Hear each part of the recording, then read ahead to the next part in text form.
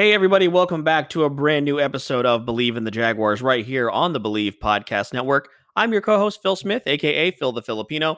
And as always, I am joined by my co host, who is the managing editor of the Jaguars Wire over on USA Today, James Johnson. And Jay, how are you doing here this evening? Good to be with you in what's been a pretty hectic week for the NFL and really just sports in general.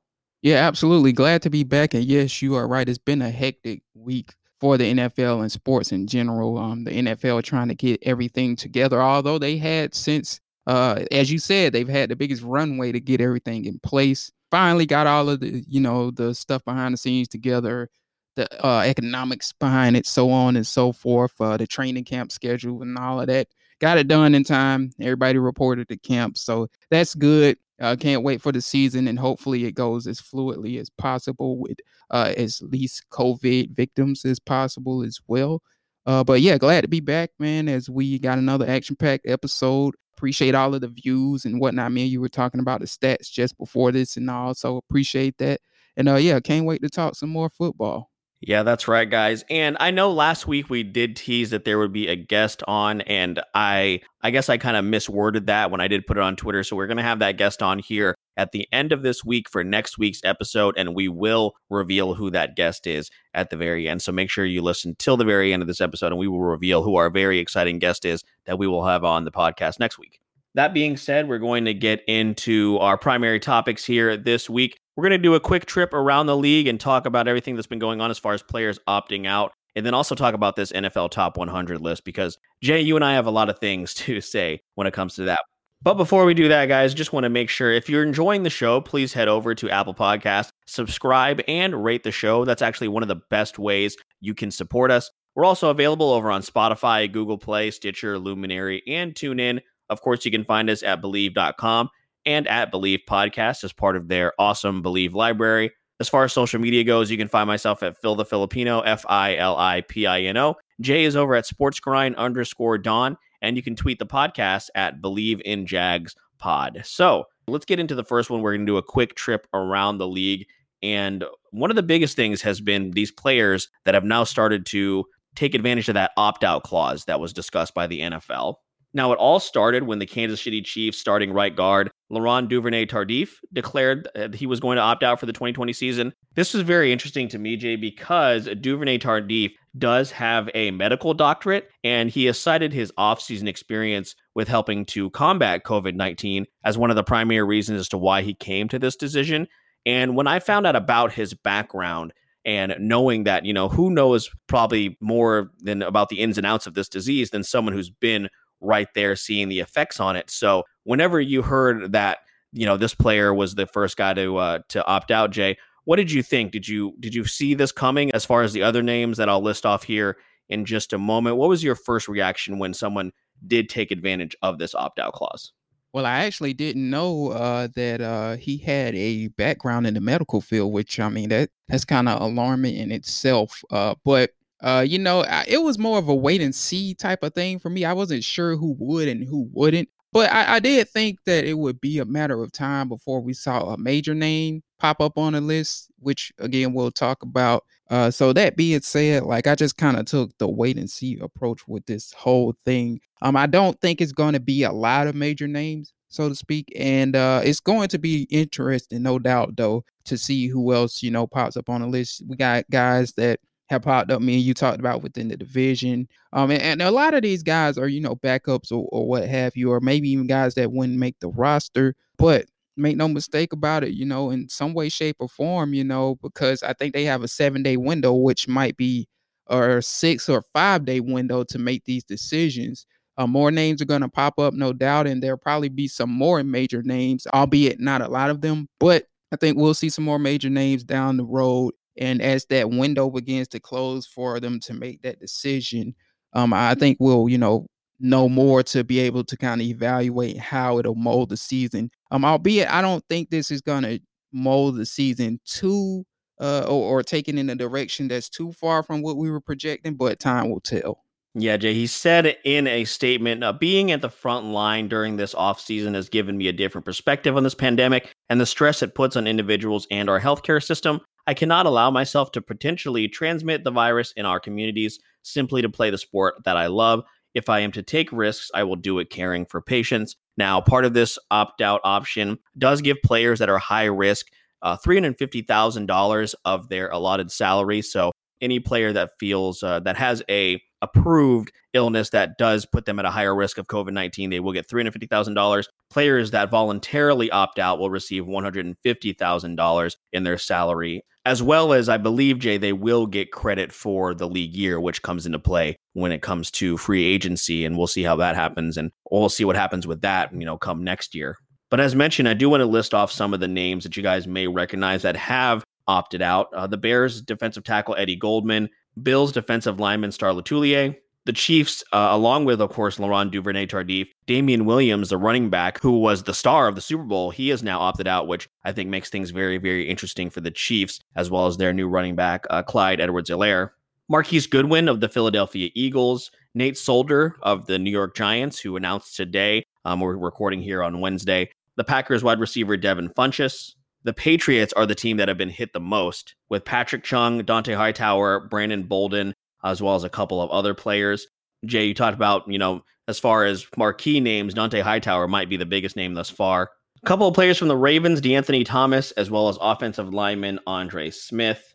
In division, we have for the Houston Texans defensive lineman Eddie Vanderdoes, and for the Tennessee Titans offensive tackle Anthony McKinney. So again, Jay, this list, starting to grow, and Damian Williams was one of the bigger names as far as today, which I think speaks volumes because, of course, I think the Chiefs enter this season, favorites to win another Super Bowl. And when you talk to any player in the league, of course, that's what they all covet. They want to win a championship. So what do you think about some of these names? Of course, specifically talking about Damian Williams, but even some of these players from like the Baltimore Ravens, who, of course, are going to be in Super Bowl contention, a couple of Saints players as well. The Patriots, as I mentioned, have been hit the hardest as far as people taking advantage of this opt-out option. So what do you think about some of these names that I just listed off? Yeah, man, like you said, like the Dante Hightower one was kind of shocking in itself. And then I thought about it though. The Patriots are going through this phase where, albeit they do have Cam Newton, they don't have Tom Brady, who is probably the ultimate motivator, if you will, there. And, it's so much, I guess, like they might feel like it's so much uncertainty. And this is just me speaking with the Patriots, to where they don't have those championship expectations this year, or some of them might not at least. And, they might feel like this is the year to take off with, such a transition going on, a huge transition in the case of the Patriots organization, with Tom Brady now going to basically, this is I guess I say this is the year for them to sit out or what have you. So I thought that was kind of interesting to see, like the alarming number of Patriots that were on there. Like you said, Patrick Chung. If I can recall, does Chung start too? I believe he does. I'm pretty sure he is a starter still. Yeah. So, like these aren't small names. Brandon Bolden, I know he's not the starter at running back, but, he has contributed. If I can recall, Marcus Cannon may start the offensive tackle. So, it looks like they're going to be the hardest hit. But, you can't really blame the players for, the ones that are taking this opportunity to have the year off. I know it was Marquise Goodwin from the I think it's the Eagles, the wide receiver from the Eagles. He was explaining that he wanted to be there for his family. He had his baby in the video when he made the announcement, just saying like, yeah, I want to be able to look out for my little one, and so on and so forth. So, when it comes from a perspective of, caring for your family, and me and you can kind of speak for this, albeit we don't play in the NFL, but when it comes to taking those necessary steps to protect yourself or somebody who's at risk in terms of their health with this coronavirus, 9 times out of 10, you're going to do what you got to do to protect that person. And, some of these people are saying, that the money isn't enough, and you can't blame them. Like I said, with all the health risk involved, and so on and so forth. And they're just going to look forward to just coming back next year when the numbers are looking better, because I need to remind you too, a lot of this is going to involve traveling in the NFL. A lot of people might feel some type of way when seeing how, and I think we'll kind of talk about this later, what's going on with the Florida Marlins. And some people might feel some type of way about traveling to these states that are hotspots like Florida, like Georgia, albeit not on the level of Florida, like Texas, and so on and so forth. So that's something to consider as well. But again, like I said, for the players that are taking off. Good for them. And, hopefully we still get some quality football despite those decisions. Right, Jade, and you alluded to it right there. We talked about in the very beginning of the show and the tease where it's just as a really hectic week for sports in general. The NCAA is just kind of scrambling, trying to figure out if they're going to have a football season. The ACC came out with their schedule today, and a lot of these conferences, of course, actually pretty much all the conferences are going with an in-conference schedule. Michigan State, I talked about this on my other show, which is the Wait For It podcast. Michigan State, that whole football program is currently on a 14-day quarantine. And, things are just insane right now, and it's not going away. And you talked about what's going on with the Miami Marlins right now. Currently, as of today, the time of recording, which is July 29th, it is now up to 16 players and staff that have tested positive for coronavirus in that one locker room. That is over half of their roster, and they are now scrambling, trying to find any players that are available to pitch for them and play right away. So, Jay, we were talking about this before we started. What happens when there's an outbreak within one of these locker rooms? Because, of course, a football locker room, the size and the amount of people is much, much larger than what is in an MLB clubhouse. What happens when all of a sudden the Miami Dolphins get struck with an outbreak and most of their players go down? If something like that happens, what do they do? Right. That's interesting. And I think while the NFL did, have discussions up until this week or last week trying to get everything together in terms of a COVID protocol fully, one thing that could help the NFL again is that they have had the biggest runway to look at this thing. And also, they are coming into this thing with bigger rosters, so to speak. And, I think it's going to be 16 players that are eligible or that you could put on a practice squad. So those will probably be, I don't know how they'll go about it, but, maybe they keep those guys away from the field. Like me and you have kind of spoke, an off-site team, if you will. But, 16 is a huge bump up from where it previously was. I think it was 10 or 12 before that. But, that is one thing that I've noticed, the roster size is getting closer to that number in terms of if you add the practice squad people closer to that 70 range, if I can recall. So I'm thinking it's 53 on a roster and then, about 16. So it's getting closer to that 70 range if my math is right. So, that could help depending on what they do with the practice squad players and if they keep them off site and what have you. If the NFL sees a situation like that, you would think maybe some of those practice squad guys would definitely get the call. And I don't know how they're going to do, are they going to allow you to recycle practice squad guys? They might be something I need to look into as well. But I would say recycling in terms of where you could activate a guy for X amount of days. And then when, you get your players back that had COVID, when you get them back from quarantine healthy, you can revert that guy back to the practice squad instead of, waiving them and so on and so forth and letting somebody else get them basically. So maybe they might need to have a plan where they can recycle players like that. I don't know if they have or that's something that they're discussing, but that would be wise. But, we'll see if the NFL, hopefully we don't have to see if the NFL is ready for something like this. But those are some of the necessary protocols they are taking in terms of, having a roster ready for a potential outbreak. Yeah, I guess what the Marlins are doing is they're not playing again, I believe, until next Monday, which is why they're trying to find players that are eligible to and ready to go. The thing with this is, if you miss, we always talk about how there's only so many games in a season for the NFL, which makes every game so important. When you are diagnosed and when you contract COVID, you have to quarantine for 2 weeks, right? That has been the consensus.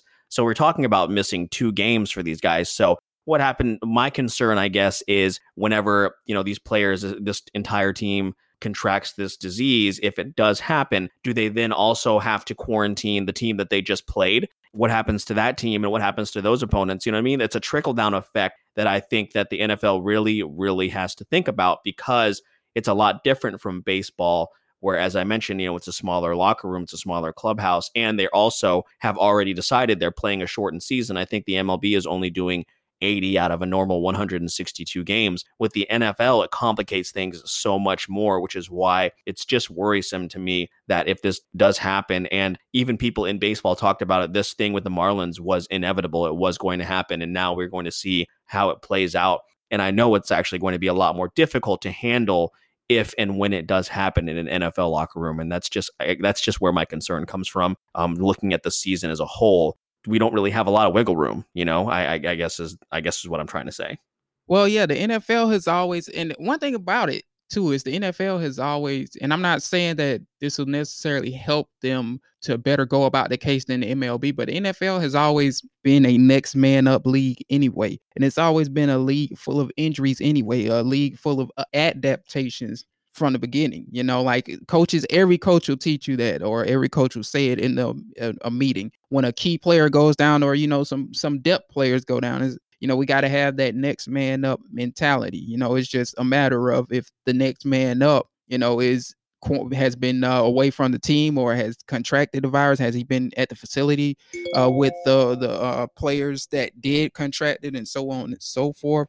So there's that. So maybe the NFL from that perspective may be a little bit more ready for it. And like you said, though, like they deal with so many more players as opposed to baseball. So it'll be hard to control, if you will. But as it stands, they are, the things they're doing at the facility, they have players, I believe, are wearing bands. Of course, you got to wear masks to get in the facility too, as well. But one thing they're doing is the players wear bands, and when they get within a certain distance of each other, and this might be the case for the MLB and the other leagues too, but it kind of sounds off, if you will, and it also tracks your data throughout the facility. So if a outbreak does happen in the NFL, at least I can't speak for the other leagues, but if an outbreak does happen, they have these readers on each player's arm that would allow them to track exactly where it came from and basically investigate the situation and get down to the meat and potatoes of it very quickly. But it's just a matter of course, you gotta, when the test comes back as positive for whatever player,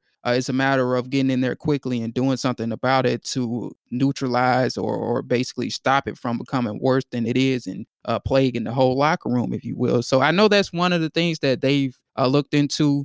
I guess, like you said, we would hope we don't have to see anything like this. But when it does happen, make no mistake about it, that's going to be a key that people are watching within the NFL is, how does this technology work to help track it and find out the source of it? And how does this technology help to get the team back on track in terms of, getting players back and so on and so forth? Yeah, it's certainly going to be interesting to keep track of. Jay, I know you actually had a list of a couple players that have been added to our list as far as I'm not sure if it's like a COVID-19. They haven't tested positive, correct? But are they higher risk, or what's going on with that list? Yeah. So the Jags on Monday, they actually got it rolling with their new list, which is a reserve/COVID list. And they also got an active non-football injury list, which is standard. They've always had that. The active non-football injury list had Connor Slumpka.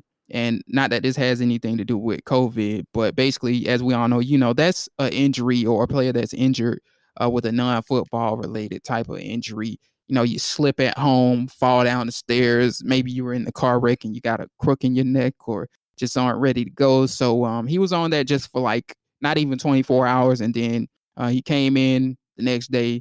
They put him on the active football list. By the way, the non-football injury list that has the /active in front of it, that basically means that the player can't do physical activities with the team, but he does account for a roster spot for anybody who ever wondered about that. But on to the COVID list, which is the reserve/COVID list specifically. Luck Barlow or Luck Barku was on the list. That's the cornerback. If everybody can recall, that's the cornerback that it was a lot of buzz surrounded because he really should have been drafted, and the Jacksonville Jaguars gave him like a record amount of money for an undrafted player. I think it was like 150,000 guaranteed or something like that. But he's on the list. Devon Hamilton, our third round pick, who me and Phil has spoke on, and I've spoke on highly. Josiah Scott was on it, and the fourth player was Trevor Wallace Sims, which is the guard from Michigan.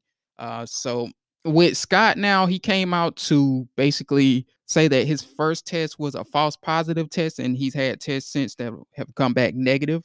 So it looks like he's trending in the right direction to be able to come back soon. Now, need I remind you, I think the first, 5 or so days, the Jaguars aren't really doing physical activities anyway, from how it's been explained.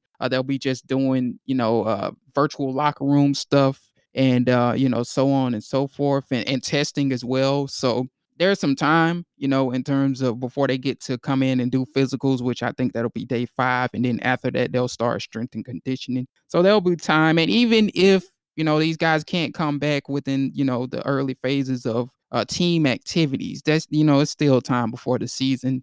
Of course, we had the 4 preseason weeks that we would have originally had, but they'll just spend those times or that time practicing within each other instead of having actual games and actual, what they call them, I guess, where you go and visit another team and you have a few scrimmages or a few mixed practices, if you will. So they're going to be avoiding all of that. But so, we still have a 4-week preseason. That's the bottom line that I'm getting at. There is time for these players to come back. So look for Josiah Scott to maybe be back soon.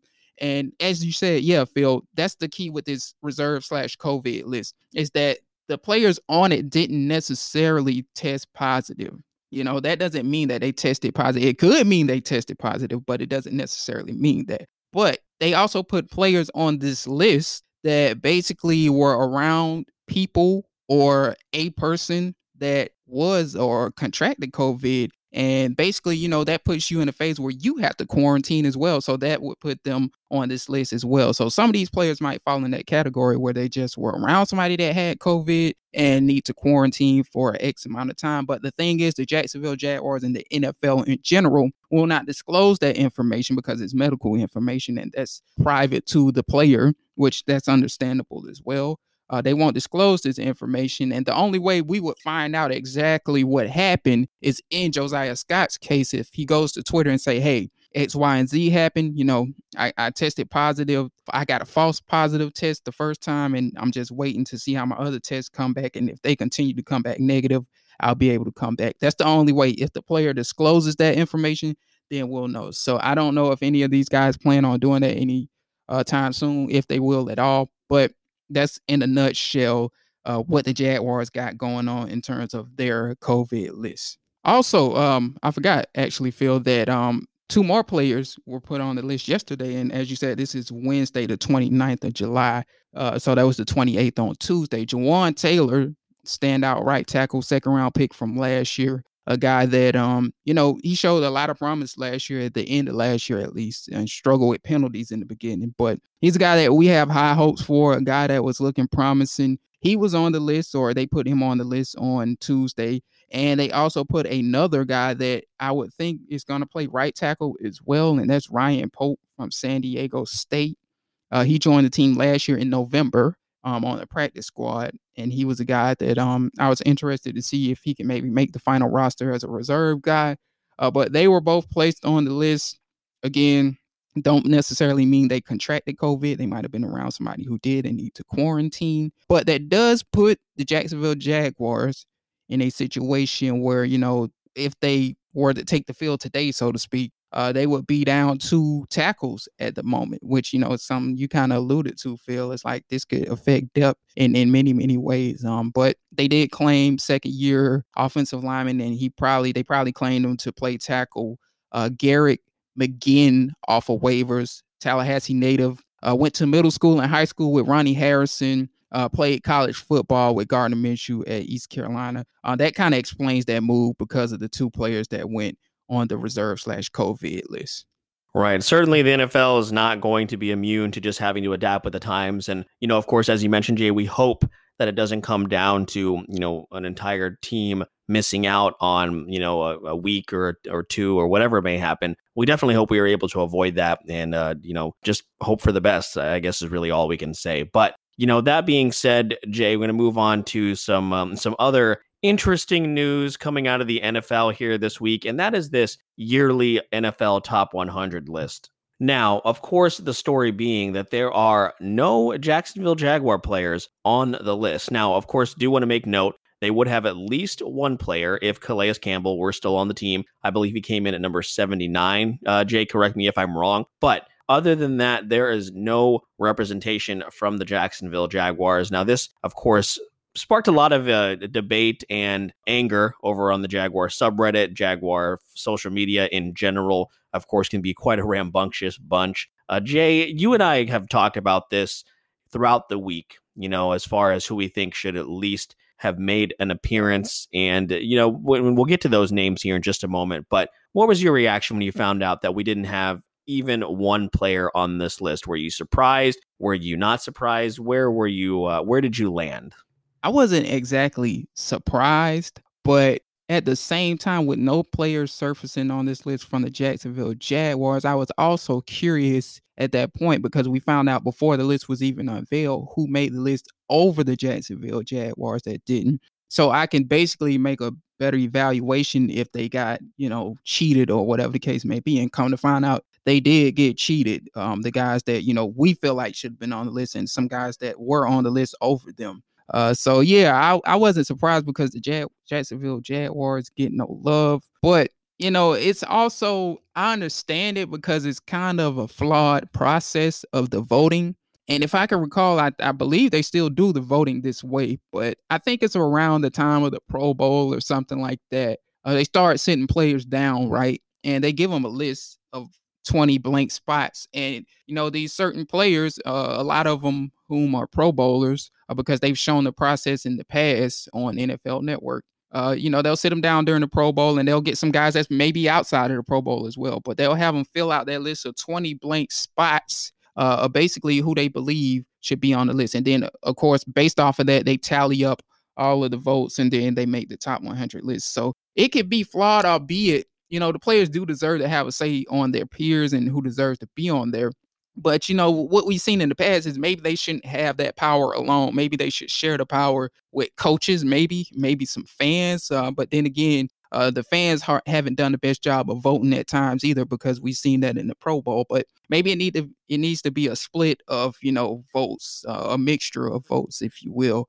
Because what you could see is, maybe in some of these cases, maybe it's a popularity vote because of these guys knowing each other or whatever the case may be. So that said, man, you can definitely tell. And well, another thing I'll say too is like a lot of the players, if you're going to base it off the players, some of these players haven't encountered some of the top 100 players as well, based on their schedule and their season. So of course they wouldn't put this guy on their list, or if that's not one of their good friends or whatever the case may be, because they never played him or they haven't seen him play in person in years. So it's just a whole bunch of dynamics that go into that, just letting the players solely make the decision. But, we got the results in and no Jaguars were on it. And now we just got to live with that for the year. Yeah, Jay, I kind of fell where you did as well. Not totally surprised, but some surprise did come when I looked at some of the players that did make it in, and we'll actually talk about one of the main ones here in just a moment. But some of the standouts, I think, because I think we could both agree that DJ Chark probably belongs on this list, right? And some of the names that I pointed out here that were on the list: DK Metcalf, Tyler Lockett, who Tyler Lockett had a really great season. And of course, DK Metcalf as a rookie did as well. And Larry Fitzgerald. And I think Larry Fitzgerald was on the list, of course, because of his legacy. And, he deserves all the praise that he gets. He's been one of the greats in all-time greats. Larry Fitzgerald, 75 catches, 804 yards. Tyler Lockett had more of a season, I think, along the lines of someone who did belong on the top 100, 82 catches, 1,057 yards, 8 touchdowns. DK Metcalf, 58 catches, 900 yards, and 7 touchdowns. And then we get to DJ Chark, 73 catches, 1,008 yards, 8 touchdowns. And of course, he did have the Pro Bowl appearance as well. And, we've talked about the phenomenal leap that DJ Chark made from year 1 to 2, which I think warrants him being in the top 100. But for me, that's definitely a guy. I know there's something else you wanted to tack on to this, but for me, as far as guys that definitely should have been on the list, DJ Chark is probably at the top of it for me. Yeah, DJ for the Jags, it was DJ Chark and Josh Allen for me. And then if you're gonna base it off of the quarterbacks that made the list, also Gardner Minshew. If Kyler Murray made it and Josh Allen made it, which is the basically the argument we made on the site, Gardner Minshew should have made it as well. Because I'll flat out say this: Gardner Minshew and Kyler Murray were better than Josh Allen. So of the three, he should be the one that's not even on this list. I think he had lower than 60% in completion as well, too, which is not good. I mean, like, the big fuss, and we would know as Jags fans, and this is not us knocking Buffalo Bills fans because we got a rivalry with them, but we know Blake Bortles when we see him. And if there is anybody that's qualified to speak on a quarterback that's put up the numbers that Josh Allen has, is us. And, that's just a lot of what we see in this guy when we watch him on film. And look, we were in the same boat not too long ago where we were saying, hey, this guy still could be the future despite his accuracy, despite his flaws, despite missing receivers by 3 yards or whatever the case may be. And then over time, reality hit us in the face and, we had to get rid of him and so on and so forth. And that's interesting, too, by the way, because Josh Allen, you see this money that quarterbacks are making now.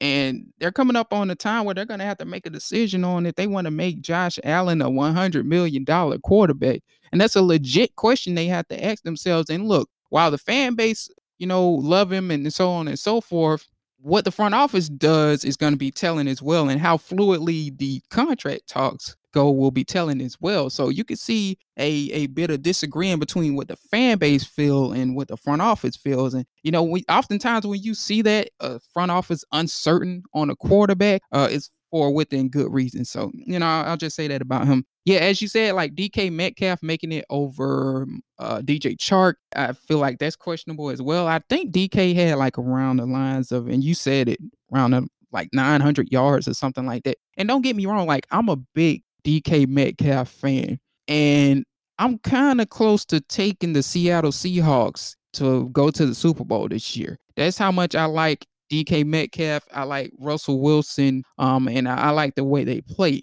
But to sit here and put him on the list and not have DJ Chark on the list, who went to the Pro Bowl, and as we have said, the Pro Bowl voting process is flawed too.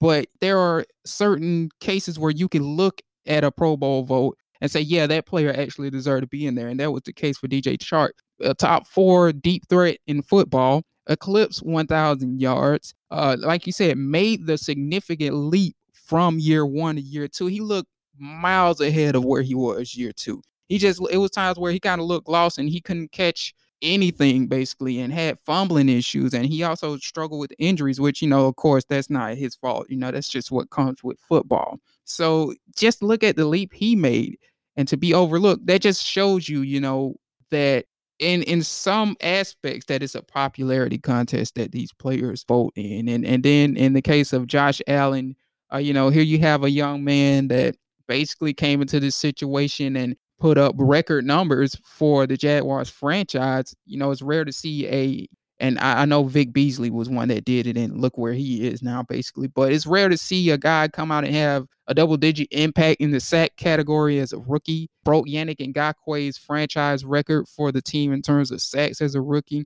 And I mean, like, you just look at the film of Josh Allen, and he looks like the real deal, So if there was a rookie on this thing that should have made it, I don't know if Nick Bosa made it, but if he made it over Josh Allen, that definitely makes a case as well, because he wasn't that far off from Josh Allen in terms of play. I could argue that he was better, or Josh Allen was better than him. Much like I can make the case for where Gardner Minshew was not that far off from Kyler Murray in terms of play, and you could argue that he was better than Kyler Murray in certain aspects too. So, when I guess that's what comes with being in a small market team and losing and not having the exposure, and it really, really bit the Jaguars in the behind this time.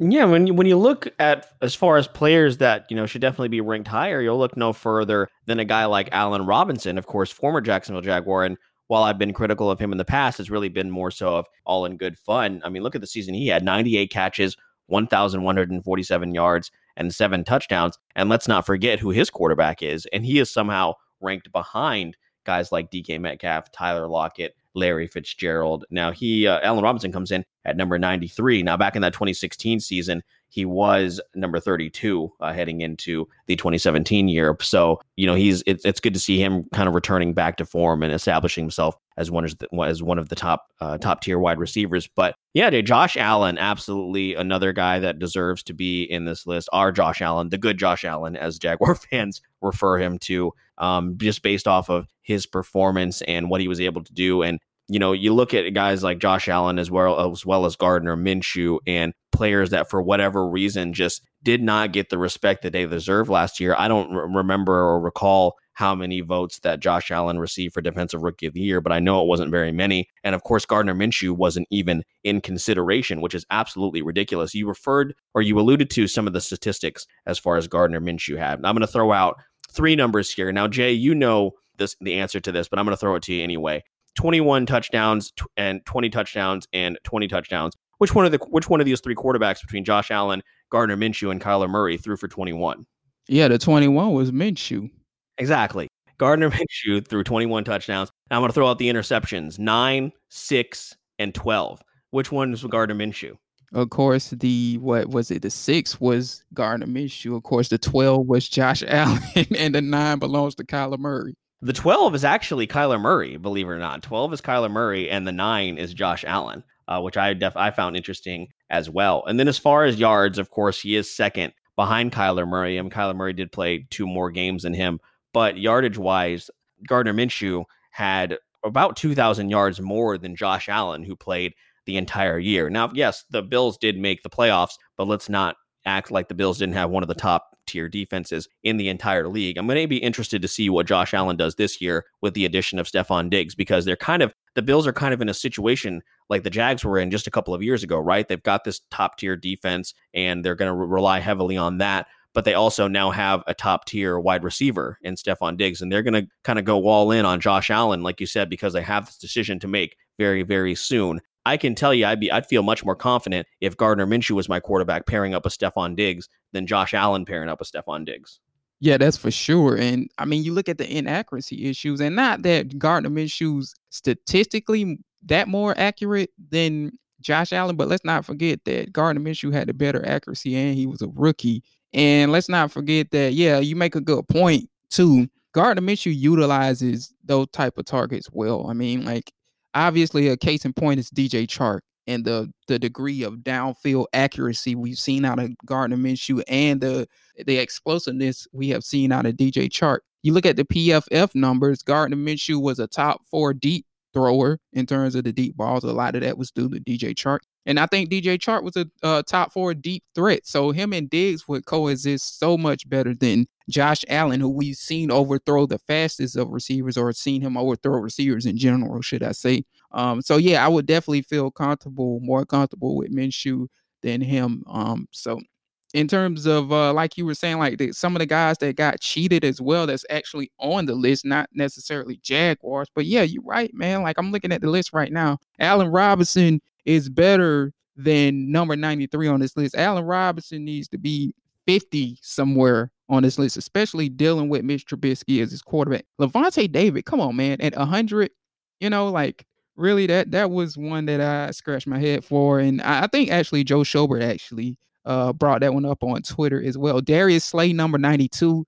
Darius Slay is more of along the lines of a top 50, top 60 player as well. And then, like we said, with Kyler Murray at 90, you know what I think this was a case of is the players feel obligated to put some rookies in there to kind of say, hey, like, these guys are the future of our game, basically. And that's not to say I'm very high on Kyler Murray, by the way, but to say he was the 90th best player in football is like, come on, like, let him get there before we start praising him. And while he is athletic as all get out, and he was pretty accurate, 64% isn't bad. At the end of the day, like, let's not act like he had this just astronomical season where the Cardinals got a lot of wins and so on and so forth. So, it's like, we got to pump the brakes on that. But I do feel like with some of these rookies, they feel obligated to put a certain amount of rookies on there, especially some of the ones that play these marquee positions. If you notice, it's like you said, quarterback. It's like DK Metcalf at receiver. I feel like these guys are kind of just trying to put, get these young players' names. The veterans are trying to get the young player names out there kind of early. So yeah, man, I'm looking at this list and it's just so highly disappointing of people that made it in terms of where they were ranked, and some people could be better. Earl Thomas at 75, I'm seeing, so on and so forth. You know what? I'm gonna just stop right here because I'm getting madder the more I look at it, to be honest with you. Yeah, man, don't look too hard at the list because, like you said, you will get upset. I'm sure by the time this episode comes out, we will know who number one is. Jay, I think you just alluded to it. They've already released most of the top 10, so now it's down to the top three, which will be down to Russell Wilson, Lamar Jackson, and Aaron Donald. Aaron Donald, of course, is the reigning number one. If I had to guess, I think he's going to be number one again, but it may be Lamar Jackson. Who knows? But yeah, just a lot to talk about when it comes to this list. We really could honestly break it down from 100 all the way down to one, but we just don't have time to do that, guys. So, that's pretty much it for the primary topics we wanted to get to here this week. But before we go, I did tease at the beginning of the show, Jay, we are going to let everybody know who our guest is going to be for next week's episode. So I'll let you do the honors. You did pretty much all the heavy lifting in terms of getting this guest. So who are we going to be having on next week on Believe in the Jaguars? Yeah, so we got Appalachian State's finest. I know you all can remember the video that came out during the draft process, but we got Daniel Jeremiah, DJ, coming on. Probably, one of the best draft analysts there is out there. Everybody that knows me know I was a big Mike Mayock fan, and when Mike Mayock left for the league, basically DJ took his place. Real down to earth guy. We actually got to sit in on a media conference call with him during the draft, or before the draft, should I say. And he was the guy that, kind of spoke on the CJ Henderson and Jeff Okudah situation that we have alluded to. So it's going to be great to have him on. Him and my man Bucky Brooks got the Moving the Sticks podcast as well. And I think Daniel Jeremiah, if I can recall, also covers the league in terms of he's a team reporter or a announcer or something along those lines for the Chargers as well. So he has his hands in the NFL and not just the draft is what I'm trying to say. So he's a guy that spoke highly on the Jazz, spoke highly of Gardner Minshew. He's a guy that has been a GM candidate. We'll talk about all of that in the next episode and can't wait to have him on.